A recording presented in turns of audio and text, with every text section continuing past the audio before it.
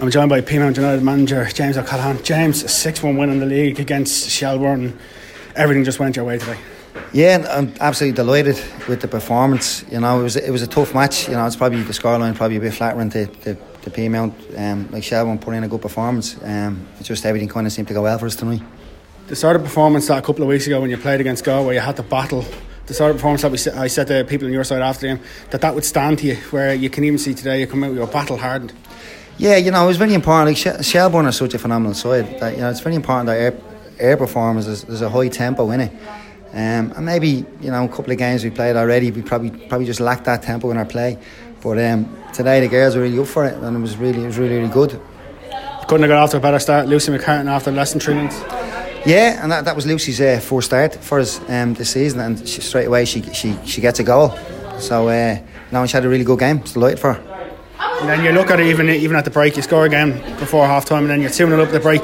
You're in a sort of a weird position that next goal for Pete, if Shels get the next goal, they're right back in the game, but you come out all guns blazing again. Well, yeah, you know, Shelbourne, you know, they did very well, and it was a close game. It was a very close game, but you know, 2-0 at half time is a very vulnerable kind of lead, you know. So it's very important that you start the second half right, you know, especially the first 10 minutes of the second half, you know. And in fairness to our girls, they were really on the money starting off the second half. Did you have to say anything about half time?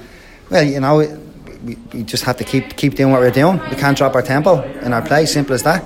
In terms of the league, you take a break next week, you're into cup action. Shels again next week.